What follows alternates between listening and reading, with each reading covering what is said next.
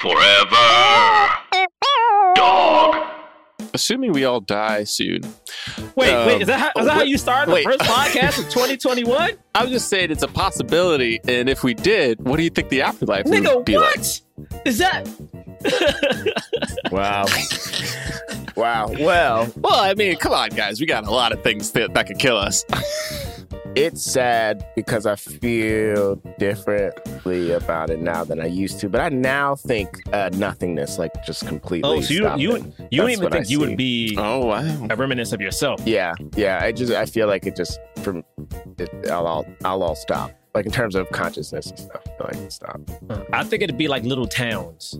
Like little towns that you love. Like I feel like I like in heaven, you'll go to your town and it's like where your family is at, and then you kind of can pick your main town you want to live in. And I feel like my town, I want to be in Freaknik. I want to be in like give me Freaknik from the 90s. That's my main town, and then I can venture off because I don't want my parents to come to Freaknik town. I go visit them in family town. I think it is. I think you get to pick it. I think you get to pick. Like my base will be Freaknik town, and I get to go visit my family in family town. Yeah, but you're saying you don't want your parents to visit. They can go to whatever town they want. No. My parents stay away from Freaknik town. Don't you come to Freaknik town. But then I come. No. This logic is flawed. We can meet heaven has like different passes. We can meet where they want to meet, or I can just come visit them in family town. But they not coming to Freaknik town. What if they want to go to your Freaknik town to be with their baby? No. We're not Freaknicking town in the same Freaknik town. Okay, I'm cool if they have their own 70s version of Freaknik town. You do that. You have your Marvin Gaye, have your Funkadelics. All right. It just feels like you're choosing the afterlife for other people, which that's not. Yeah. No, they can have theirs, James. I want Luke, okay? In my Uncle Luke town, my parents do not need to come visit me in that town, all right? Let me finish by having... And then once I go past family town... What's in your Freaknik town? My if their Freaknik town is 70s, is yours 2000s? So my Freaknik town is going to be a little mixed. First off, I hate the job making me describe this in detail.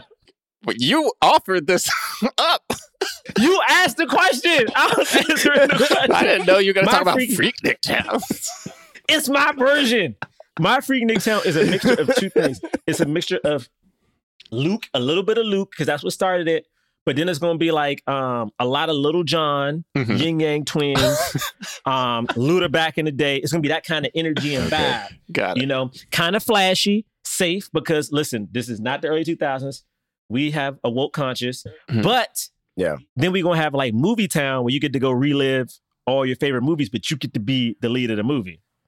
Right. Now for me to try, I'm trying to picture Freaknik though as specifically as I can. And so so when you're saying it's a little bit, and you're describing these artists, is it like going through like their videos? Is it like neighborhood? Is it like Joshua Tree? Yeah. What? Yes. It's like Joshua Tree. It's like MTV's old Spring Break. It's like BET when they had their joint. It's like a big party for everybody. Right. So it's like, oh man, if you go to this thing over here, that's Luda, Little John, and Usher. You know, but if it's nighttime and you feeling wildly, then all of a sudden you got Crime Mob over here and they playing Knuck If You Buck. You know what I mean? So you going through the vibes. But then E40 over here. Okay. Can you slow it down a little bit and you go over here and then it's come on. Aretha Franklin just got a lot of good soul. Yeah, Break. Come on, Break. Come on now. Aaliyah in the cut, you know what I'm saying? She giving you some... See, you too excited talking about this after like fully missed your transition. What happened? What did he say? What did he say? I was talking about... No, I know. I was talking about it too. I was getting excited. I was like... I guess we have to hear him say it again. Yeah, you got Aretha Franklin over here. You got a little bit of soul. Yeah. And okay. I thought we were vibing. I thought we were... No, yeah, we are, man. Come on. Gerard, we were vibing. That's what's not fair about it is we really were. I was hoping to hear you fully realize the land of the dead that you have in your mind for where you're gonna go, and then he had to throw in the title of the movie. That's right. That movie he was doing. Did you just say, "Oh, that's right"? Like so. I was just being like, you know, you get a little. Didn't know. You got a little EDM. You know, you got a little rap. You got a little soul. I'm upset at you. We're in a fight. Yo, man, I was really invested in that conversation. You know what I mean? Like, I was too. Soul Train. Okay, let's start the show. Jonathan Braylock, James III, Gerard Milligan.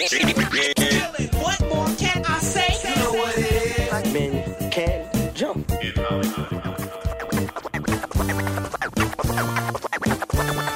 Black actors, man. Black actors. All right. Welcome to Black Men Can't Jump in Hollywood. Hollywood City. Don't worry, they're fine. You can't crush a soul here. That's definitely one of my favorite lines. That's a good line. Honestly, that's a really good line. best That's a line. really good line. That's what life on Earth is for. Yep. That's I literally really good rewound line. that because Tessa missed that, and I was like, nah, she need to hear that joke. No, you got to hear this. For those of you who are listening for the first time, welcome.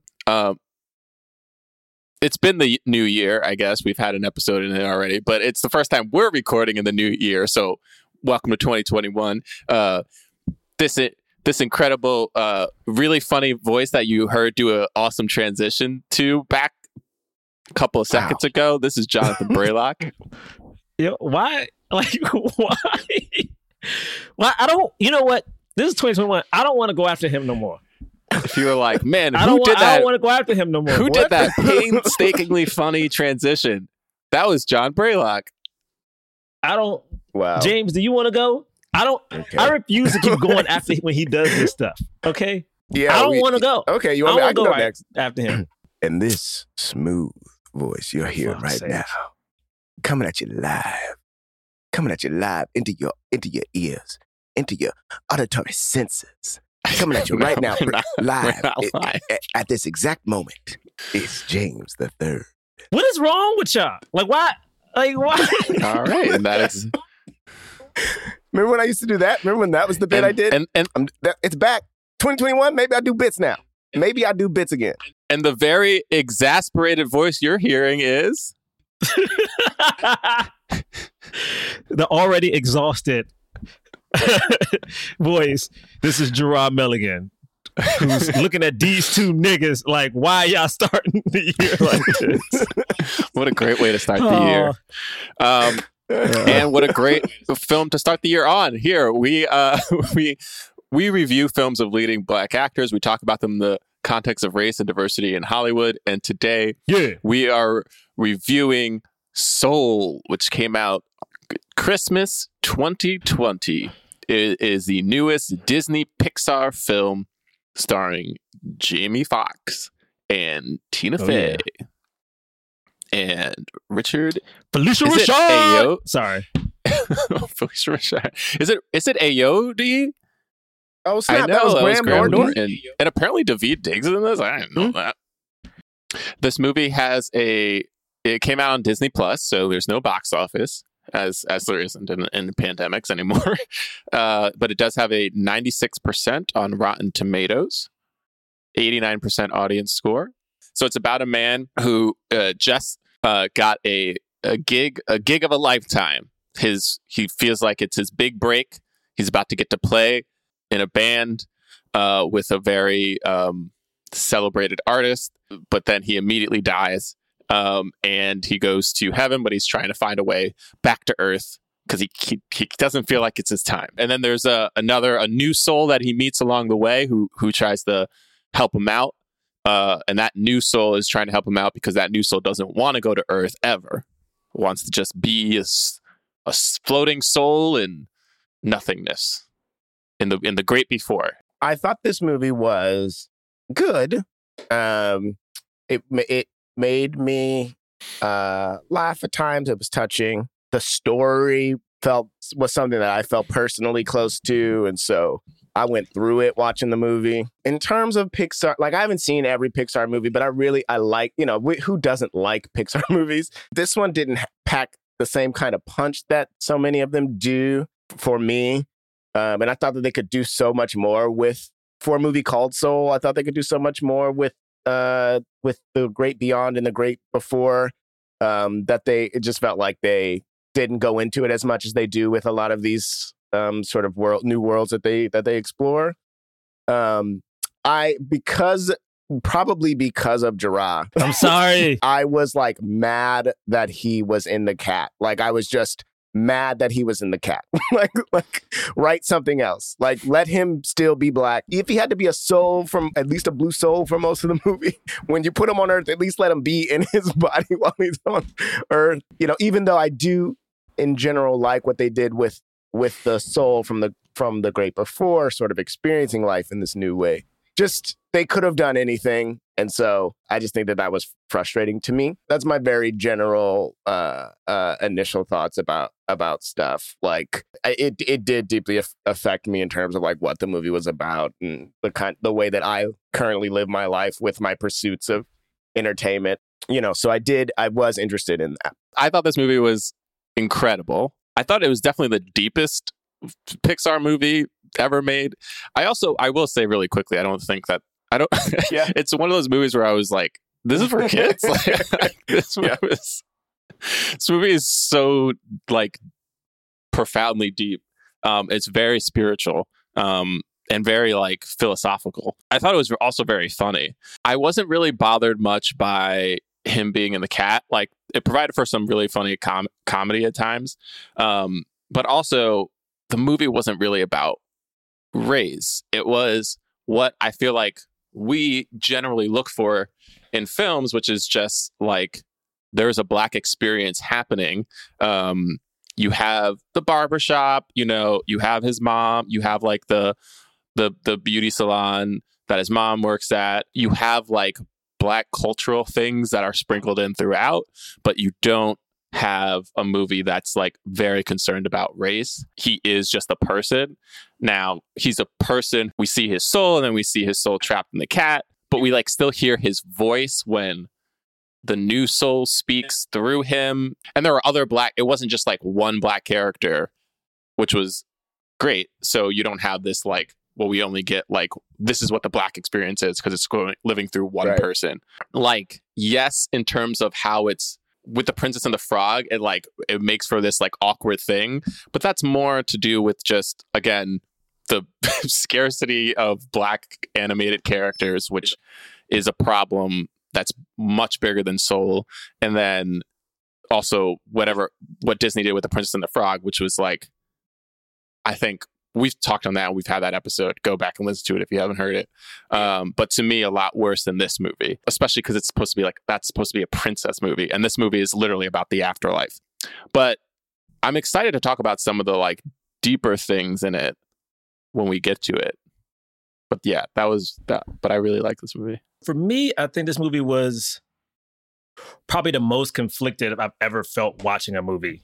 I watched this with Rachel and her brother on Christmas morning because we're going to watch Soul in the morning, watch Wonder Woman at night for dinner. So was hyped to watch Soul. You didn't have a good day. It was a rough day for movies. We took a big L on Christmas when it came to movies. But my thing about this though is, as I agree, I think there's a profound story in Soul. Like I love talking about death and the afterlife. I love talking about the reason for meaning. Like being an artist, I think this movie hits so many things. I think the racial component is very tough for me, but even taking it out, I think I still have a problem with it because I don't think our lead learned the lessons himself. I think his agency was taken away. He didn't learn the lessons. He learned the lessons from watching someone else live in his body, which is a thing that that is a thing that bothered me where instead of like a lot of these movies, when someone goes on a self-discovery, there's somebody added to help him. If I'm watching Up, if I'm watching Coco, if I'm watching these movies. Also, I just really wanted this movie to be the Black Coco. I just want, so this is just my side note. I just really want a Pixar Disney movie to like highlight some type of Black culture and like in a fun way where we get to learn a little bit of something. I know this movie wasn't it. We found that out like in the trailer, he dies immediately. This black dude is in his black body for probably less than 20 minutes of this whole movie, which is, again, taking race out of it because I don't want to hit on that the whole time. I do just wish he had agency. Like I wish like maybe instead of him having to help 22 was helping him. Hey, man, like in some way where it felt like even if it wasn't a white woman's voice in that body, and they commented on it earlier in the movie, which was like, oh, this is the voice that annoys people the most. That bothered me a little bit. But aside from that, I think I think there was a lot of beauty in this movie. I was just conflicted on like how it played out. Like I think this is probably the first Pixar movie where like I almost wish it wasn't a Black person in it, so I could not even have to worry about it. And just comments on the character and 22, because I had a really big problem with the character of 22, but with the Blackness of it, it just made it really difficult. How they treat the Daveed Diggs character is just racially. I'm trying my best to not talk about this movie in race, even though we're doing this podcast, because it's just there's certain things I just cannot let go of. But I want to focus on what Braylock's talking about. I think it's beautiful. Focus on things that your passion isn't necessarily the job that you have. There's other things into it, but I'm conflicted. We got to see 22 experience life and how that experience changed her throughout that whole section of the movie. So like we got to sort of see her growth. It seemed like more. I mean, I know that he stops thinking about himself and starts thinking about her at a certain point there too. But it seems like we spend a lot of time with 22 exploring life and learning that there are good things about it. Whereas like with him, it's sort of like, apart from him sort of not being so egotistical and sort of opening up and realizing I should maybe put myself out on a limb to help 22. His biggest thing is like he plays and then he's like, oh, I didn't actually want to live for this, and like that, the thing that he learns, it seems like it happens like that, where even though we've spent this whole movie with him, but like she, we spend so much time with her growth that it starts to feel almost like the movie is handed over to her at a certain point, and I think that maybe that is why I was so frustrated with like him not being in his body and him being in a cat, because it did feel like we were. There is a point where we like hand over the movie to her, and I don't know if that's bad. I don't know if that's me, if that is me thinking too much about like, but isn't this his story? Or even I want him to be doing more changing and growth throughout. I don't know if that's bad. That's just what my memory of watching it was like. For me, I think like take a movie like Finding Nemo. You can debate, I guess, who that story is about, but it's like the story is about the father, right? Mm-hmm. Essentially, because he's the one who's going out on the journey to find his son, and he has all these experiences happen to him, and the reality is he's changing throughout the movie, but he doesn't know it. It doesn't dawn on him until the very end, where he realizes, oh wait, I did all these different things, and life isn't. As I don't have to hold life so preciously like I was doing before. Dory's like having all these different changes throughout the movie. It's similar structure. I agree with you. Like I think what you're explaining for Finding Nemo is what I really wanted this movie to be like. Dory is there and she is changing, but she's there to assist the dad. And at the end of the day, the dad gets into trouble. He has to help get Dory at one point. Like he almost gets like he actively is the one driving the seat in his own adventure. Whereas like for a majority, like 45 minutes, I think or so of the movie, Joe is not actively driving his own body. As a matter of fact, he's a passenger looking at someone else drive it. So I agree with you. I just think I wanted this to be more of exactly what you're talking about. Like I wanted him to be in the mix and figure it out. Yeah, and it's also because like what was happening to his body was also affecting his life because someone was living his body. Like he loses the gig and then he gets the gig back, and it's all because it's like him forcing literally his body, 22 in his body, to behave differently, right? And I think that just adds to this complicated. I do think I would need to watch it again, especially after we have this conversation.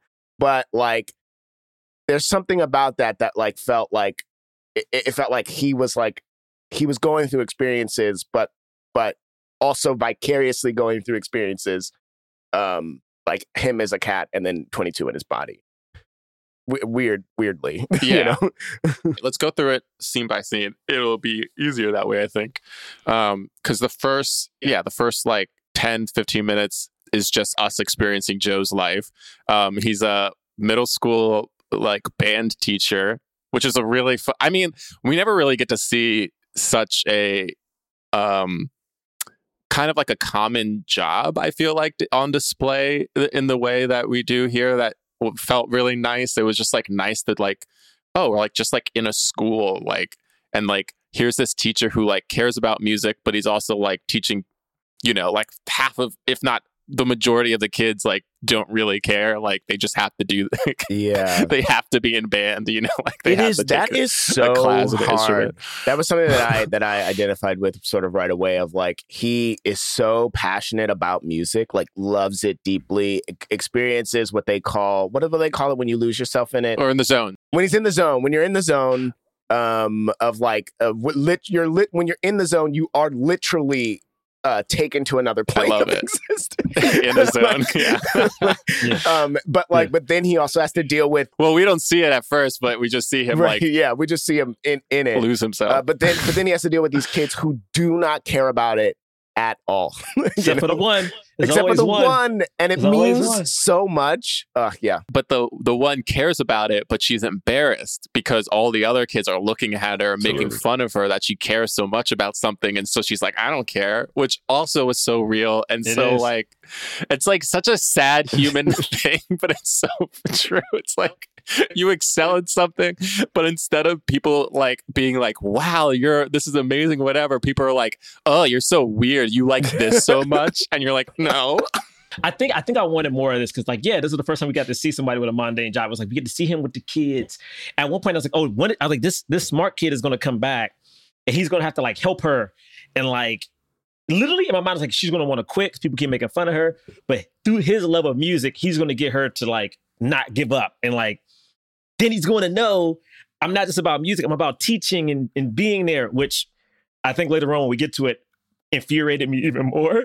And then also, I think, you know, with this movie, like if you watch Up, we have so much time learning the history of this character. Like even in Nemo, for instance, like we get to see Nemo with his dad, then we get to see the dad's neurosis and like how freaked out he gets. And for some reason, for me, this felt so truncated that by like 8 minutes in, he was dead. We had 8 minutes with this dude, and he was already dead and out of his body for 45 minutes of the movie. But that's typical Pixar. They have the little montage of that dude's life is like 5-6 minutes. Like Nemo gets taken away very, very quickly within the movie. Like you're right. We see the scene with his mom.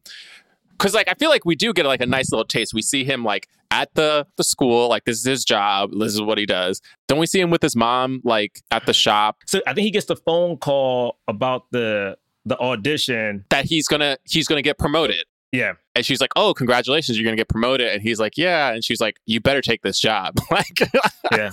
Like, I mean, it's immediately like, oh, I don't know, you know. So we kind of see this weird, this dynamic that he has with his mother that's a little off. And then we see him go and do the audition, and then he's in the zone there. And then the woman's like, okay, like, where have you been? I feel like we got it like this sense where we were like, man, like we're on this dude's side. We are excited for him to finally live out his dreams. I felt the same way of like, oh man, he finally is going to get his big break, like for whatever reason, he hasn't gotten it yet. I liked that he died right away because of the premise of the movie. I hadn't seen a single trailer, but I just knew that he was going to be dead the whole time, or knew that the movie was about him being dead. So like I liked the setup of this and like the build up of him like walking down the street and him encountering several different things that could kill him. You know, like I liked all of that. Yeah, that was silly. And then jumping straight. He almost died like 4 times. So many different things that could kill him. I think that's part of what made it palatable for kids to see him die, you know, was like the sort of, we know what the premise of this movie is, so then we like, you know, see him go through a series of death traps before he finally goes. So I was okay. I was okay with this with this part so far. It's hard for me, man. And the thing is, I am trying my best as we do this review to not talk about the black skin of him. I remember, I don't know if you guys read, the director was like, at first it wasn't about a black person. Like at first he was going to make it about an actor or something like that. But then when they made it about jazz, they decided to make it about like, because black people have the strongest connection to jazz, which is like, hey, thank you, because La La Land, you know? Here's the thing. If they made this about somebody who played jazz and taught in a school and it wasn't black, like, I know you said you would have rather this movie not have been about a black person, but don't you think if they made this whole movie and it was all white people, we would have been like, WTF, Yeah. why did they make this movie with all white people? I was going to say, I wish this movie was his initial thing. I wish it would have been about like an actor or something else. Like, because again, I think the difficulty that I have is I do relate like so much to. Yeah, but you don't get that pun. I know. It's so Honestly, You don't get that sweet I know. pun. It's just hard because I even hearing like when Bray like just brought up like, you know, him getting the job offer and not wanting to take it, like that stuff I connect with to such a grand extent. But it's hard for me to, as a person who's talked about these movies, we do this podcast, to see finally a black lead of a Pixar movie, to see this dude, to see the funny ways in which is like they about to murk this nigga. It's like, I get it, it is funny, but a lot of those Pixar movies, when it is about a human, it feels like it's more nuanced. You know what I'm saying? Like, and Up, like the death, like why he goes and gets the balloons, like why he's ducking people who's trying to kill him. And Coco, when he's going to the afterworld, is so nuanced and not played for, to me, the moments of that main character are not played for laughs. It's usually like an animal or something else that comes in that we do get the jokes because the person is going through like some real shit. Whereas like in this, I'm like, the joke is still this nigga who, and the joke is we about to kill him, but we ain't about to kill him yet. Just wait for the death. And it's like, it is me overthinking it, but for me, it's because I'm looking at a black skinned person and it's hard for me to separate his black skin from like just this, he's not a cat yet. Like he's like in Coco, he's not the dumb dog yet. Like in Nemo, he's not the silly fish like Dory who can't see and remember shit right yet. You know, like in Up, he's not the other dog yet. You know what I mean? It's just, I'm thinking too much. Yeah. I know I'm saying that, but it's hard. You wanted the death to be dealt with more gravitas, like for us to really feel like, oh no, he just died. Like that's a tragic thing. But in the beginning of Coco, we do see who we think is the dad die by being crushed by Belle at the beginning. That's of true. the movie. That is He's funny. like singing "Remember Me," and then a big ass bell just falls down. And that is funny. My point is like when the boy Right, The is that he's boy not the lead character. is treated like when he goes, like it is very serious that like, nigga, you are in the land of the dead. You will get stuck. He's also not dead. There's also that element of it too. And when they attempt to kill him at the end, it is a big deal. My thing is like when it comes to the main character, too, like kind of what Braylock was just saying is I didn't want his death to be for laughs. I wanted to be like, oh shit, this nigga just died. You know, and the converse is in Up when the wife dies, it is very serious, and it's like not played for laughs. It's like, oh fuck, It's lost played this. for sadness. Right, it's played for sadness. It's paid for tears. I'm writing something right now where somebody dies at the beginning of it, and every time people read the premise, they're like, the death has to be because the premise is dark. Like we're following him dead throughout it. They're like, it needs to be light, or otherwise people are going to be miserable the whole time. There are TV shows like that. Kristen Bell's death in The Good Place is utterly ridiculous. But you're right. You are right that like there was no moment with him in the beginning that was played for tears or whatever, which Pixar does tend to do, you know? Like, I think we're really sad when like Nemo's mom dies, you know, and like all of the babies, and we're like really sad and Up, you know, like there are a lot of like Pixar things where they start the movie with like a super serious, sad thing happen. And this is his death, and his death in this is like, is funny. Here's what I kind of think about it. 'Cause when he died, he like he didn't even know he was dead. 'Cause it was like such a sudden and like, It does feel it feels like what it is and what it can be sometimes, which is like, how are they dead? Like it's so shocking. You know what I mean? Like it's like, no, it's not. I'm not supposed to be dead yet, even though truly any of us can die, like at any moment. Which is like like if we really like think about it, it's like it paralyzes some people, you know. And I think with the pandemic, you have that happening more and more. There is this kind of like thought that like we're gonna live until X amount of years, so if I like die before then then like I was robbed of my life. And like, so that's the feeling he gets immediately, which is like, I'm not going to the great beyond. Like, I'm not supposed to be dead, even though just you died. Like, what do you mean? You know, there is no supposed to be, but it does feel like that, which kind of feels that way with him. Like, you know, but I do get your point. It is silly. It's hard. And again, I guess, you know what it is? I guess I don't even mind the jokes. I think my biggest problem with the movie is actually 22 and his connection to her. Because I almost wish he was the person who wasn't getting the most out of life and like didn't even see the necessity, and someone had to help guide him and be like, no. It just felt weird that it felt like the movie became about helping this person, and instead of, I know he's supposed to learn the lesson along the way. Well, it was always about helping him. It was never about helping 22. It was always like 22 is supposed to help him. It's just that 22, because 22 was like living life for the first time, they were having way bigger experiences and way bigger reactions and stuff. And so like what was interesting about the movie was what was happening with 22. Whereas like Joe was just trying to like, okay, this big mistake happened. We switched bodies. You weren't even supposed to be here, I guess. But like, so there was this big mistake that happened. And what we need to happen is we have a certain amount of time before we can do the transfer, which was, you know, arbitrary. But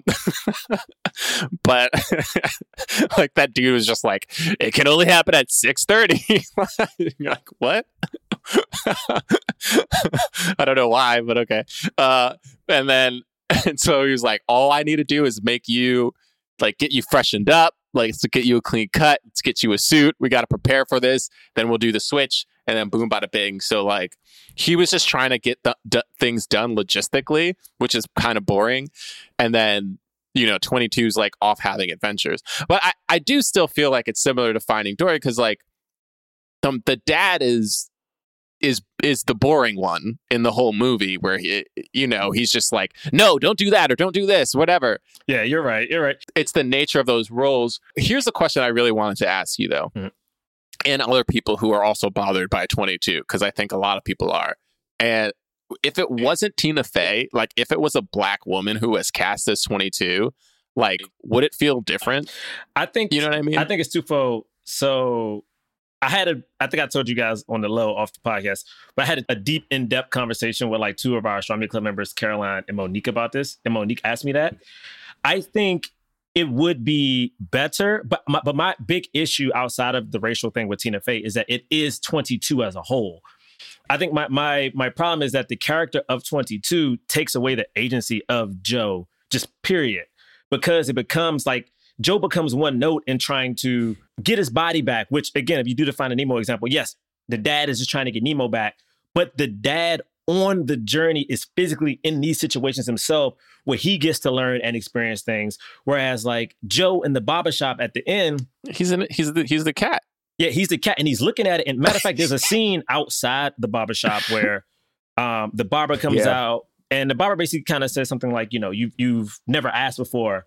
And you see Tina or 22 in the body with a lollipop, and we see Joe now see, I never did that before, but he didn't learn it from doing it. He learned it from watching someone else do it. And then 22 licks the lollipop and skips on off. And I was like, what the hell?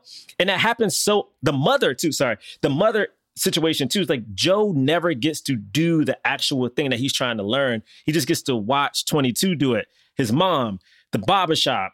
Literally at one point, 22 becomes so good with his body, she runs and is like, I don't want to get his back. I don't. Well, wait, but with the mom though, Joe does actually, he's the one who says all the, he's not in the body, but he's saying as the cat, he's telling 22 exactly what to say. So it is him having that conversation. I like the way they did that scene. That actually, I thought that scene was really nice. But even just thinking about that scene before of like, say they both get down on Earth, and the problem is that 22 is in a cat and shouldn't be down on Earth, and he made a promise to her, and he needs to figure out how to get her back and also do his job. And he's acting all erratic and crazy because he has a freaking talking cat with him that he has, and like say he goes to the barbershop to try to get his hair cut and he's talking about jazz nonstop. And 22 as the cat is like bored. Like, you talk about jazz all the time. Can you ask him something? And he's like, what? He likes jazz. Just try it. Ask him something. And then he asks him, and then the scene carries out the same way that it did. But then afterwards, he's like, wow, I never knew any of that. You never asked me. And then he still learns it as himself. Like, that's it. That's interesting to me. And I don't, and again, it might also be because I'm thinking about it too much. I've been telling myself that I'm probably thinking about it too much a lot, just like Gerard has been saying. Right. But like, I don't know. I would have found that scene just as interesting and probably would have had as much comedy in it. Here's what I like in it too. And I think this is what they are going for. We are with like our friends and they have 2 kids, right? And they're like 4 or 5 and 2 or 2.5 or around there, right? So they're like little kids. And there's when you're like with little kids and they're like discovering things for the first time and they're like living life, you like see yourself in them because you're like, oh wow, like of course, like just like falling down, like the sensation of falling down, like is fun. Like I don't stop to think about how just the sensation of falling down is fun. Or like just eating ice cream is like truly the best thing that happened to me today. Like I was able to like eat some vanilla ice cream and that was the highlight of my day. And I'm going to talk about it for a week.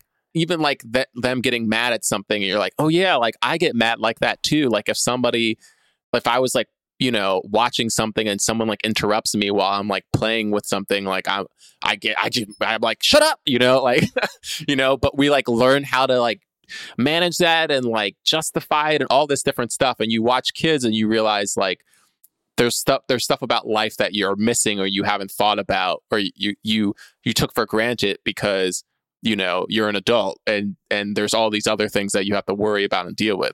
And like, I think to me, that was what was happening with 22. Like, it wasn't like 22 was living his life better than he was or anything like that. It was just like 22 was a kid and 22 ate a slice of pizza. And what's the thing that's funny about this too is that it wasn't like Joe didn't know this because when he was the mentor, we like skipped over this part. When they were in Oh, the Great Before and he was supposed to be mentoring and he was like, yeah, I got to find my spark. And Joe was like, this is easy. Like, and so it's not like he didn't love life because he's like, look, we'll just like listen to this music or like, here, eat some food. And she's like, I can't taste. I can't, smell. And then he's like, oh, that is tough. Like he does know like there are great things about life. Yeah, there are good things about living. And he knows that because he's done it. And that's why the whole time he was like, you're only feeling this way because you lived my life and I love all of those things. But then what he later on, there's this realization of like, wait, all that stuff is like worth something. Like I'm out here thinking my purpose is just to achieve this one goal. But even if I never achieved that goal, my life was still worth living because the reason he wanted to get back to Earth was because he kept saying like, I haven't finished my purpose yet. Or like my life has been a waste. I think he like literally says like, if I die, he tells his mom, I know if I died today, my life would have been a waste.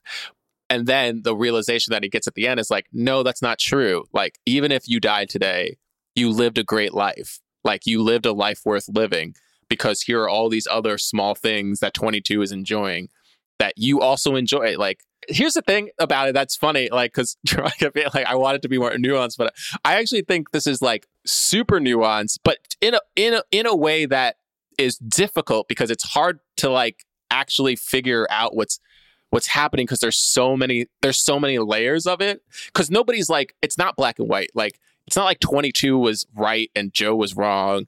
It's not like what Joe wanting to, his dream wasn't a bad dream. Like nothing he was doing was necessarily bad. It was just that there was some other stuff he was missing, like little things. That's why when I started this, I was like, this movie was so deep because I was watching it going like, man, like, wow, I guess I could learn that lesson or I should learn that lesson. Because there was a part of me that at a certain point, I thought the movie was trying to say like Joe's dream was bad or like he shouldn't have been so focused on like wanting to get this thing. And I was like, why? But then I realized I don't think that's what the movie's saying, but I don't know. There's a lot of stuff in there. I was just conflicted the whole time because I think of the performer half of it, like just to get back into it, like when he goes to the was it the Great Before, wherever, when he's on that fucking escalator, I was like, this is some scary ass shit. Because when they go through, it sounds like moths to a like little bug zapper. I was like, this shit don't sound zapped. I was like, this doesn't sound fun. And then when he finally makes it back to like where the mentors are, it's making me question every time I say like I don't want it to just be about black. It's hard for me when like there's a black person and we just disavow it to an extent. Like, I'm not saying I wanted to be harped on, but like there was something about when he gets back, he gets linked up with 22. We go through all the people who 22 who tried to train her, and then she just like was very happy that she broke all of them. Who, for a good part, a lot were people of color, but that's neither here nor there. Well, a lot of them were people of color, but she had so many. She had so many. They were just naming famous people. Can I ask, why was Marie Antoinette one of her like, Marie Antoinette is famous for like dying and saying like, let them eat cake. I was like, why was she a mentor? Because they tried everybody. She's number 22. By the time he dies and gets there, they're in such a high number of souls to I didn't even Earth, realize that. And she's number 22 and has not, I guess, become a human, whatever that phrase is called. When we get there, it was something about like this sneaky accountant who did not sound black about to hunt down this black dude. I was like, something. Guys, I don't know what's happening. I could not take out the race. At this point, I remember being like, I can't not think about race. I remember we all said and we were watching this, like, yo, the only way we can get through this movie, we thought about cutting it off at one point. We were like, no, we got to watch it. And I was like, just take his race out of it and then you'll enjoy it. That was hard to watch. But this that dude, was really hard to watch. This hilarious. Does to the Biggs it was really hard to watch. It was I know hilarious. that it's funny. In my chest, like it's definitely funny. Not take the race like out. It is so funny that he kills him. You see his body fully freeze, and his soul. And he sees and then the he's afterlife. Like, It is. And then he pulls him. There is nothing not funny about that. I just could Don't not eat Doritos. I just couldn't see a young black dude like that. It was like hard. It was hard to watch, and I fully agree that it's hilarious. but it was so hard to watch. You picked this dude. It wasn't about how he looked. They were both outside, and then he went around the corner. He just thought Joe was going to walk down the street. That's why, because I read that article, I was like, they didn't pick him because he thought he looked like Joe. Like, that is reading into it. I couldn't take the context out. It was super funny. He pulls him. First off, he's light skinned. He looks nothing like Joe. Hold on. Somebody wrote a full ass article about this? Wait a minute. Yeah, of course. People wrote articles about this movie. But about that moment, somebody wrote. No, it's not about necessarily just Joe. But I think this part matters. It's like, even if it's not about Joe, it is this thing of like this black dude being killed, traumatized, and then just being like, hey, keep this between us. Don't eat Doritos. And they just send this Nick to, I could not take out, and I guess it's because of the world we live in, I could not take out of what happens to, again, I've had cops pull guns on me, and then when it's over, it's just like, oh, my bad. Go about your day. And it's like, yo, so much traumatic shit happens, and it's like, nigga, you be fine.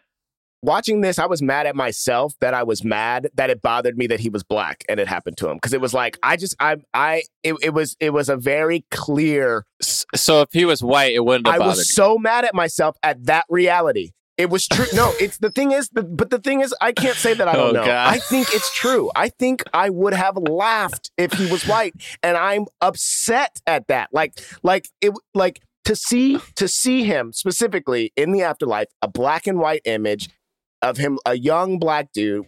People are drawing pictures of dead black people all the time. Like people we're doing all this last year, ever since May, we've been doing it, right? Right. And it just, that's all I could think about. I couldn't even think about the aftermath of the thing that Gerard was talking about, of like how cops just send you along your day after they make a mistake.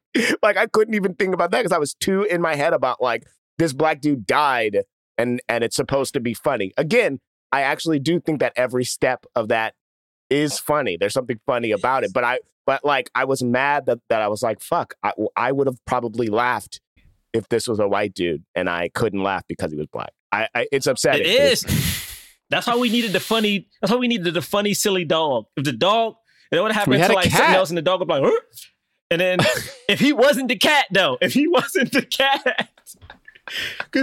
you know what it is. And again, like you're right, it is a funny thing, and it's hard because again, this is one of the first movies that I ever sat and was like, I as a person cannot take this skin color out of this movie, because there are points where I know it's not about race, but when we see the barbershop, there are points where like it is about his race a little bit. It's just like we don't touch on it enough to like. I mean, it's not about his race. He's just authentically like it's just the movie was being authentic to like what this black man, like what his life would be. Definitely got to go get a cut. Yeah, he has to get a shape up, and he's not going to go to a white barber. Yeah, no, you're right. I was just struggling, man. When that thing happened with that other black dude, and it was a sequence of events. It was helping the student, which I think should have been a Joe thing. I think Joe really cared about that student no matter what. Like, I agree with you on that point. I think that's like the biggest one, is that it kind of sucks that Joe didn't get to help his own student. And he didn't even see it. He didn't even see that she was there to quit, but then needed to play and like loved it so much that she decided on her own to keep going. Like the fact that he was locked inside, and then 22 had to come in and then explain what happened. He was locked in the house. Yeah. And it's like, because I don't know what it's trying to say, because I was like, well, it seemed like Joe was actually a really good teacher. Here's the thing. Actually, what was happening was it was a learning moment for 22. Like it had nothing to do with Joe. It took a part of Joe's story and then made it a learning moment for 22, which was kind of weird because, like you're saying, why couldn't 22 have learned that by watching Joe do something? Or even Joe communicating and 22 being like, oh, like getting something because Joe's doing something, as opposed to 22 learning something completely on their own in Joe's body, taking a part of Joe's storyline. It was just a sequence. It was like that. Then the barbershop and telling the story, and then like her like licking the life and being like, huh? Like I was like, that shit irked the hell out of me. Like that part, literally, I was like, ah! Because he never asked the guy about himself before. Yeah, and the thing is, like, because you already saw Joe being like, damn. But then when 22, like, she teases him about it and like legit skips down the street. I replayed every conversation I ever had after this scene. Yeah, but see, that's like, shit. Exactly. I felt the same way, and I was also like, see, this is that child thing of like a child does something and it's like, well, why would you do that? And you're like, oh, damn it. No.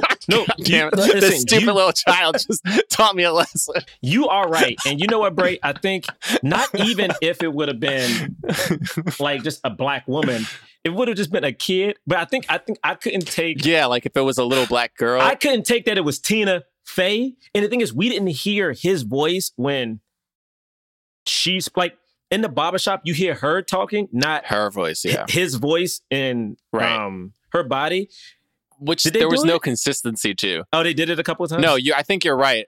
I think sometimes we heard his voice when she was talking, but that time I think we heard Tina Fey's voice. Yeah.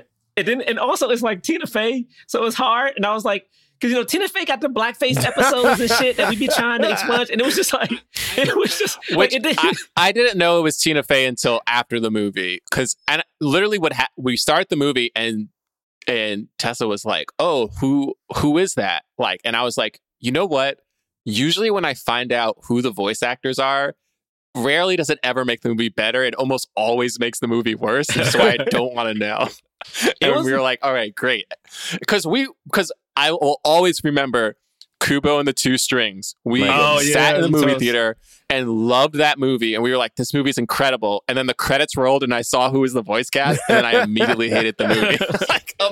like immediately, I was like, if I knew this when I went into the movie, I wouldn't have liked the movie the entire time. I was able to blissfully enjoy that movie in full, and then the credits rolled, and I was like, well, this movie's trash. Like, I didn't know. I just knew Jamie, and I didn't think anything. I knew the voice sounded white, but I didn't think it was going to be a white woman until that joke of like, you sound like a middle-aged white woman, and she's like, yeah, this is the voice I like to annoy people. Like, so then I was like, who the fuck is this? And then I messed up. I was like, who is that then? Anyway, this movie, in the way the lighting portrays blackness and the situations, I think is just gorgeous. Like this barbershop scene visually was beautiful. When they go to the nightclub, like the skin, the hues, the shape up, people can't get black.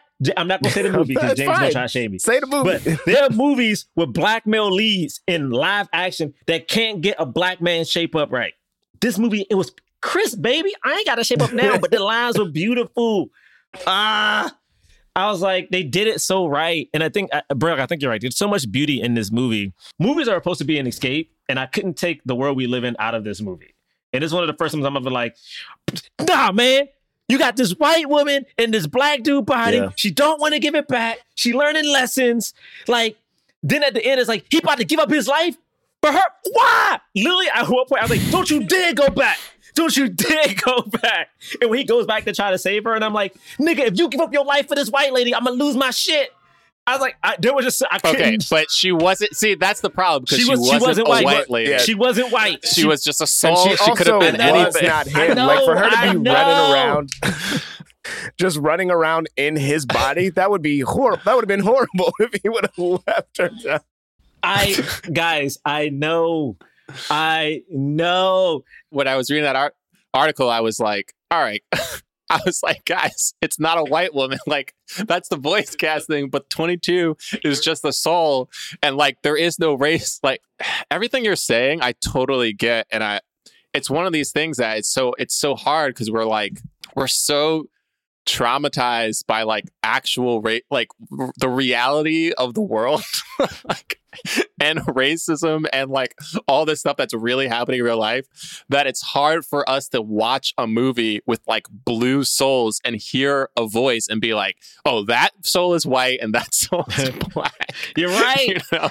And like apply all of our earth, like all of the earth stuff to whatever, like this like spiritual realm, you know, where the spirits aren't dealing with race because, I mean, we don't really learn that much about, like, I guess to James's point, we like don't really learn that much about like, is there a God? Like, who's like, why are, you know, like, is there a reason for all of this that's happening? We just learn like little bit of logisticals of like, you know, there are new souls that are created, you know, they get mentored, they find their spark, and then they get dropped down onto Earth, you know, and then when you die, you go into the great beyond. And like, that's kind of it. Mm-hmm. Like, and then there's the zone.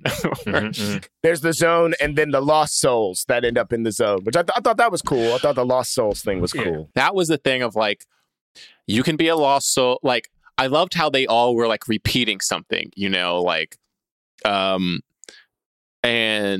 and then she became a lost soul because she was like, her repetition was like, I'm not worthy or something like that. Like, I'm not worth it. I'm not worthy.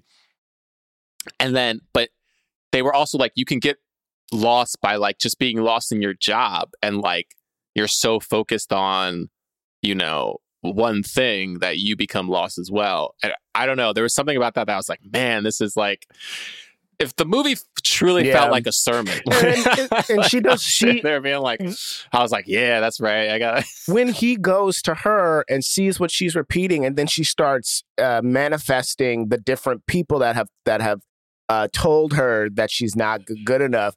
This was very effective to me. I thought when she then mirrors what he said to her back to him as like a giant version of his face. Like that was great. And I think like a moment like Finding Nemo, which you keep bringing up, Bray, of him. That's a great moment of him recognizing what he's been doing wrong all of this time, you know, and how his behavior has affected her. I did think that was really cool. You just made me think about, and what Gerard's been saying, it really would have made the movie a lot stronger if 22 was like if the voice cast was a black woman. We wouldn't have known because it wouldn't have been we would have known like in reality, Yeah. but like the race wouldn't have been anything.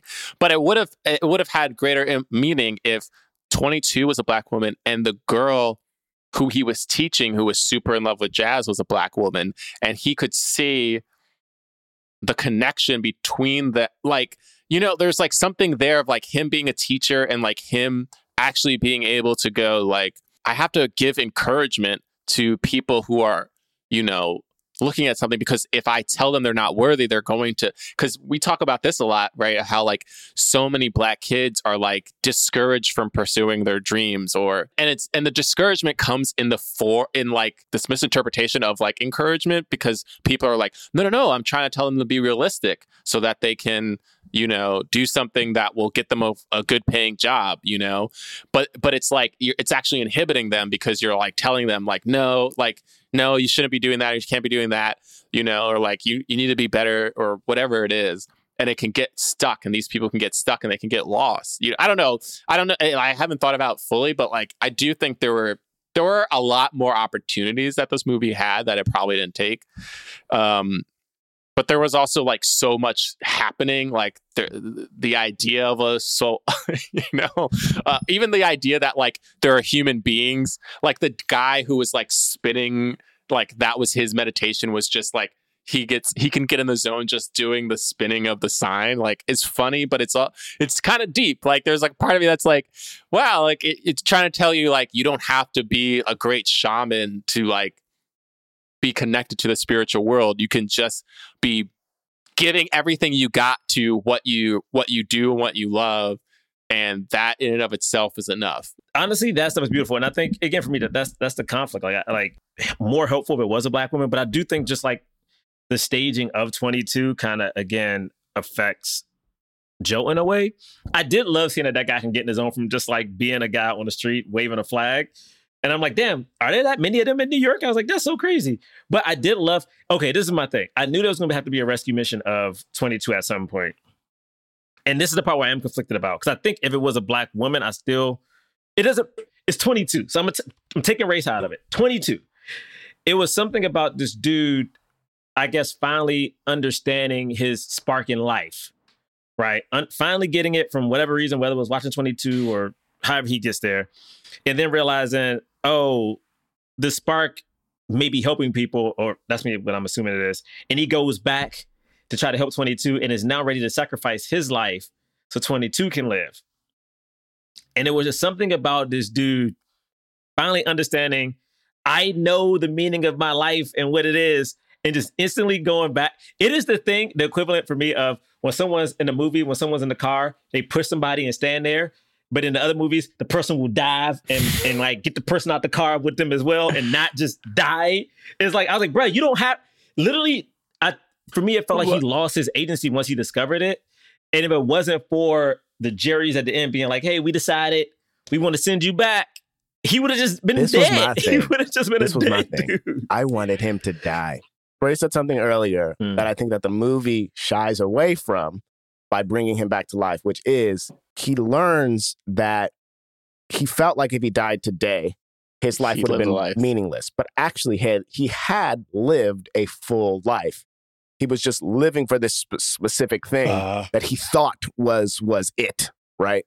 But he actually had lived a full life in all of these other ways. And I thought it was beautiful that he led 22 down. This is of course later, but that he leads to 22 down and then goes back so that he can then go to the great beyond. I thought that it was a complete cop out to put him back on Earth after this movie that we just watched, which was like he was fully living for this thing that right. was, you know, making his life about something that it didn't need to be, because he had a family that loved him. He had students who he had friends. He had all of these things that he was a big part of, and he got to experience. Yes, he died tragically. He died tragically. He died young. He didn't die naturally, right? Yes, that's true. But to put him back on Earth I was like, I thought that was a cop out, and it would have been better. And I think kids would have been ready for him letting 22 go and then him dying. You know, I just think that kids would have been ready for that. And it's no, I think that's true. Actually, I didn't even think about it. Like I was happy just like he does get to live, like just because like I like the character or whatever. It's like feels like a happy ending. But I actually think you're right, James. Like it would have been more meaningful if they were like offered it and he was like, no, because he could have even said it then. He could have been like, no, I actually lived a life. Because that's why I do think it's different. Like it wasn't that like he sacrificed his life for 22. It was that he already lived. Like he didn't get to live the full, like we would like everyone to live until they're, 90, 100 or whatever. But like, he did get to live a life, and 22 never got to live a life. It's like the new generation kind of thing. Like we need to let the new generation live their lives, like, and go, they take over or whatever. I also think like you saying that, I was like, it would have been nice if we had seen, or if he had seen somehow a quick reflection of how, like we got a little bit with the dude who was in the band, who like got him the shot, where the guy was like, dude, like you changed my life. Like you as a teacher, like changed my life. Like, but that was the only time it would have been nice if like the mom was like, actually, like the way that you do your passion, whatever, like it encourages me, like, or even like the friend, like the woman that he kisses is like, I always like seeing you as like one of the brightest spots of my day, like whatever, or like the little girl who he's teaching being like, thank you so much. Like, again, he was robbed of that moment because 22 got to have that moment, which now that Gerard like brought that up, I really don't like, because it's like, it would have been nice. That would have been a great learning moment for him to realize like he's doing such a great job. Like his purpose is more than just, getting to, because if you think about it, like even as artists, right, like this is so personal, but it's like we want to succeed. We want to be able to like do great things, whether it be in movies or on Broadway, or like write a television show or write a book or whatever. Like we want our art to be appreciated and seen. We want to be able to have opportunities. We want to make money off of it just so that we can live.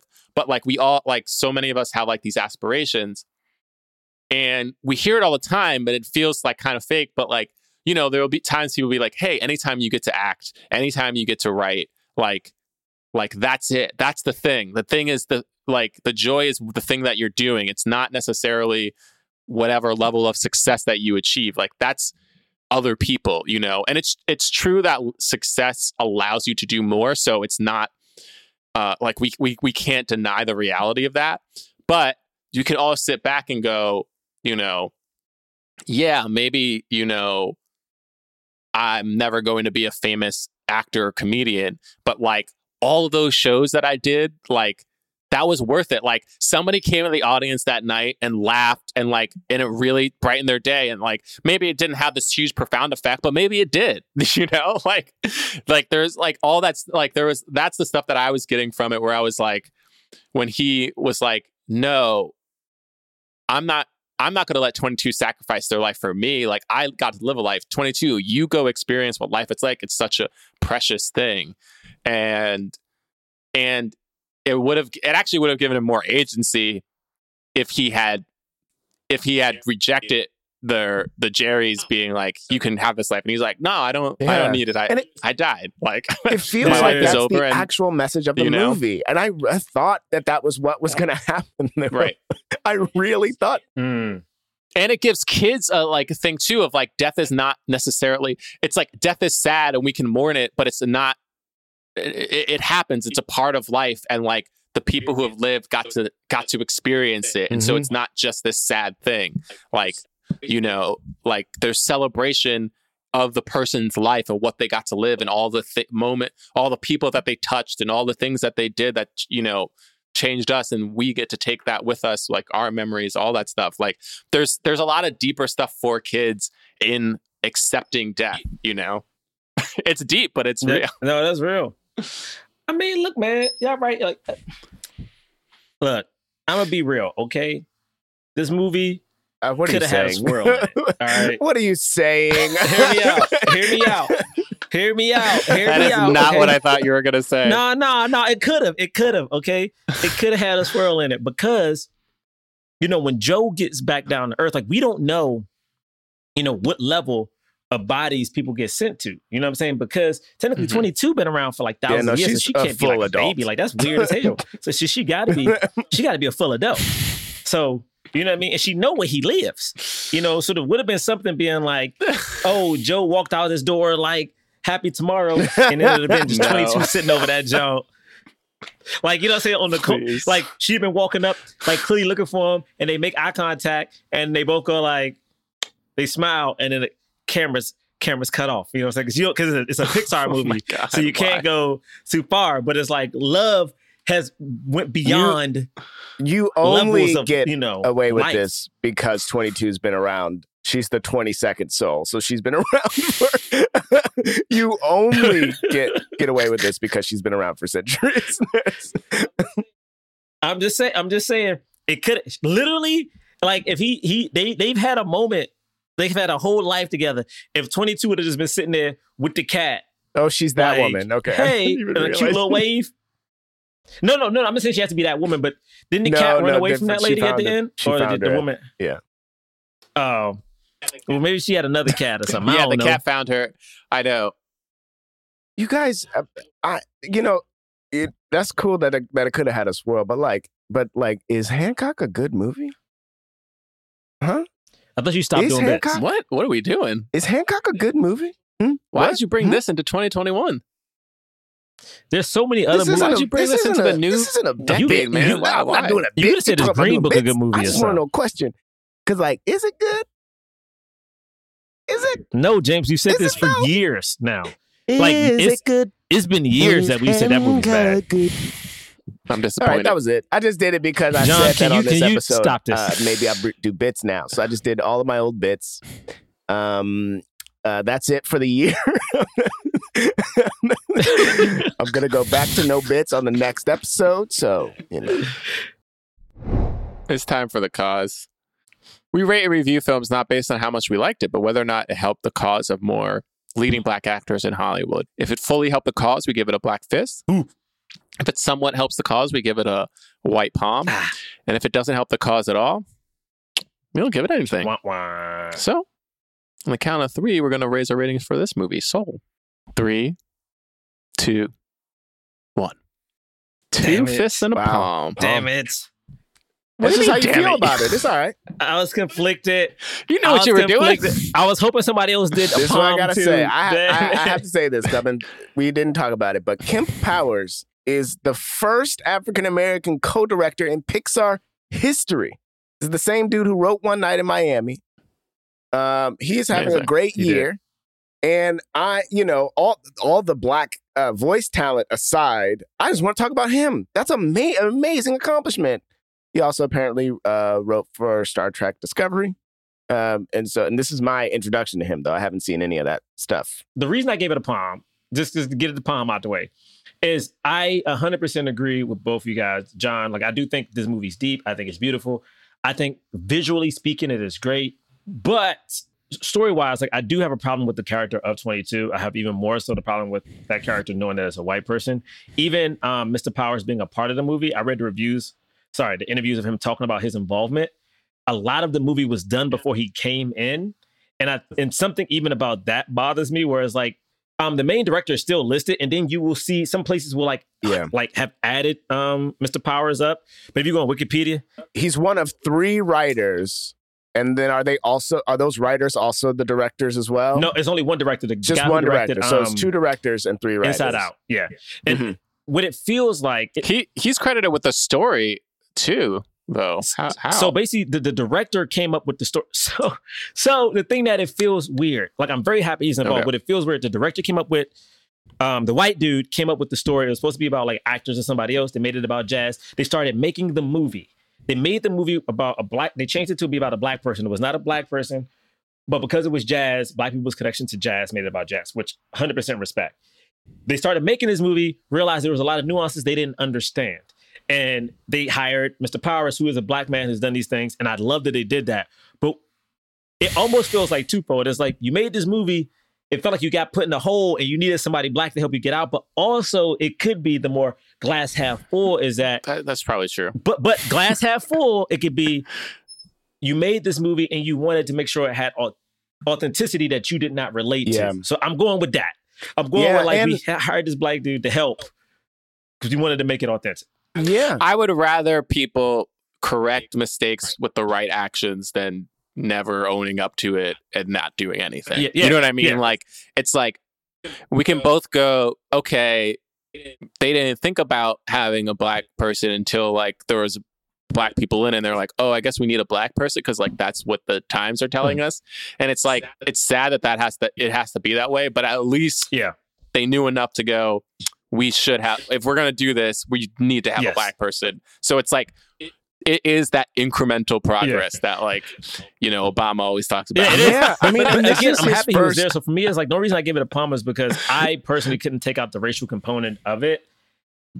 But also because they purposely made it Black and they wanted to they wanted to make it authentic, like Braylock said. I think that's a better way to put it. Make it authentic and have this person have like kind of certain Black experiences.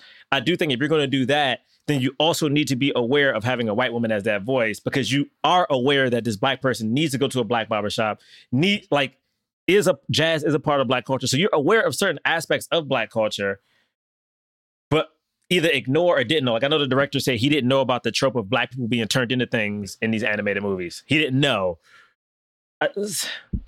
I'm conflicted. So I gave it a palm for the conflictedness I feel for the movie. But it's, you know, please watch it. It's a Black Felicia Rashad. Anyway, we have so many Black actors in this cast, which is nice, and it's just good for kids to see. Like, like honestly, just it feels small, but it's just always good for kids to just have more and more representation put in front of them at a young age, where it's normalized and not tokenized, and see Black people just like being people. And yes, like half of this movie is with souls and his voice is in a cat or whatever. But also some of that stuff is so deep that kids aren't thinking about it on that level. They're still seeing a Black person, like a Black body. They're seeing, you know what I mean? Like, so there's stuff about that that's just nice.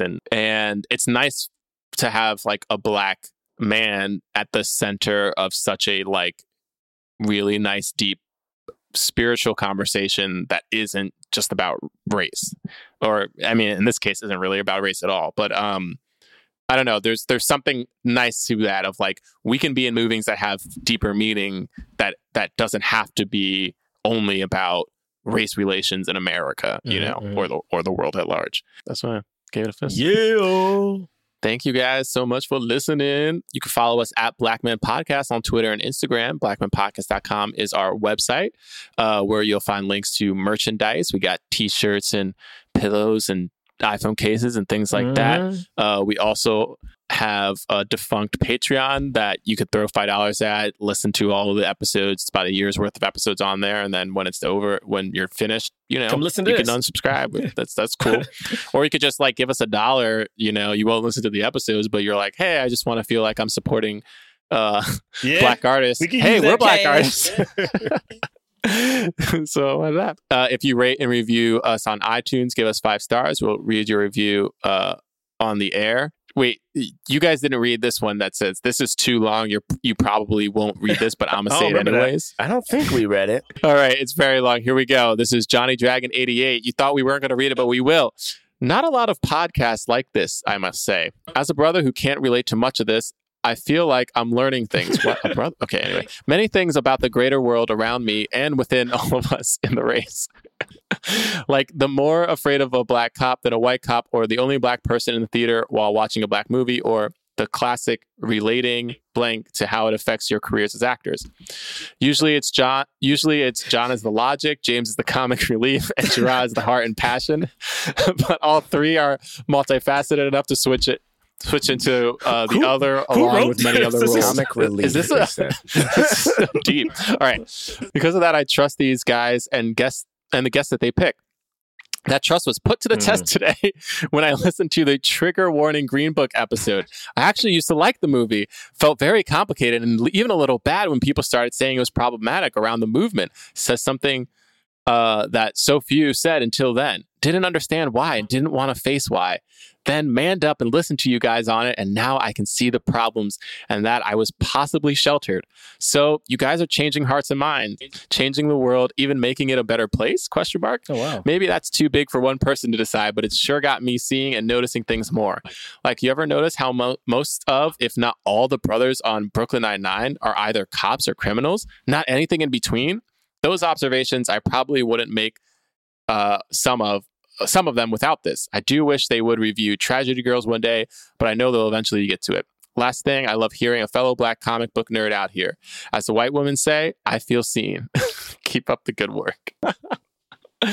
All right. I guess we will see you guys next week. Forever Dog. This has been a Forever Dog production, produced by Melissa D. Montz, executive produced by Brett Boehm, Joe Cilio, and Alex Ramsey. To listen to this podcast ad-free, sign up for Forever Dog Plus at foreverdogpodcast.com/plus. Check out video clips of our podcast on YouTube at youtube.com/foreverdogteam. And make sure to follow us on Twitter, Instagram, and Facebook at Forever Dog Team to keep up with all the latest Forever Dog news.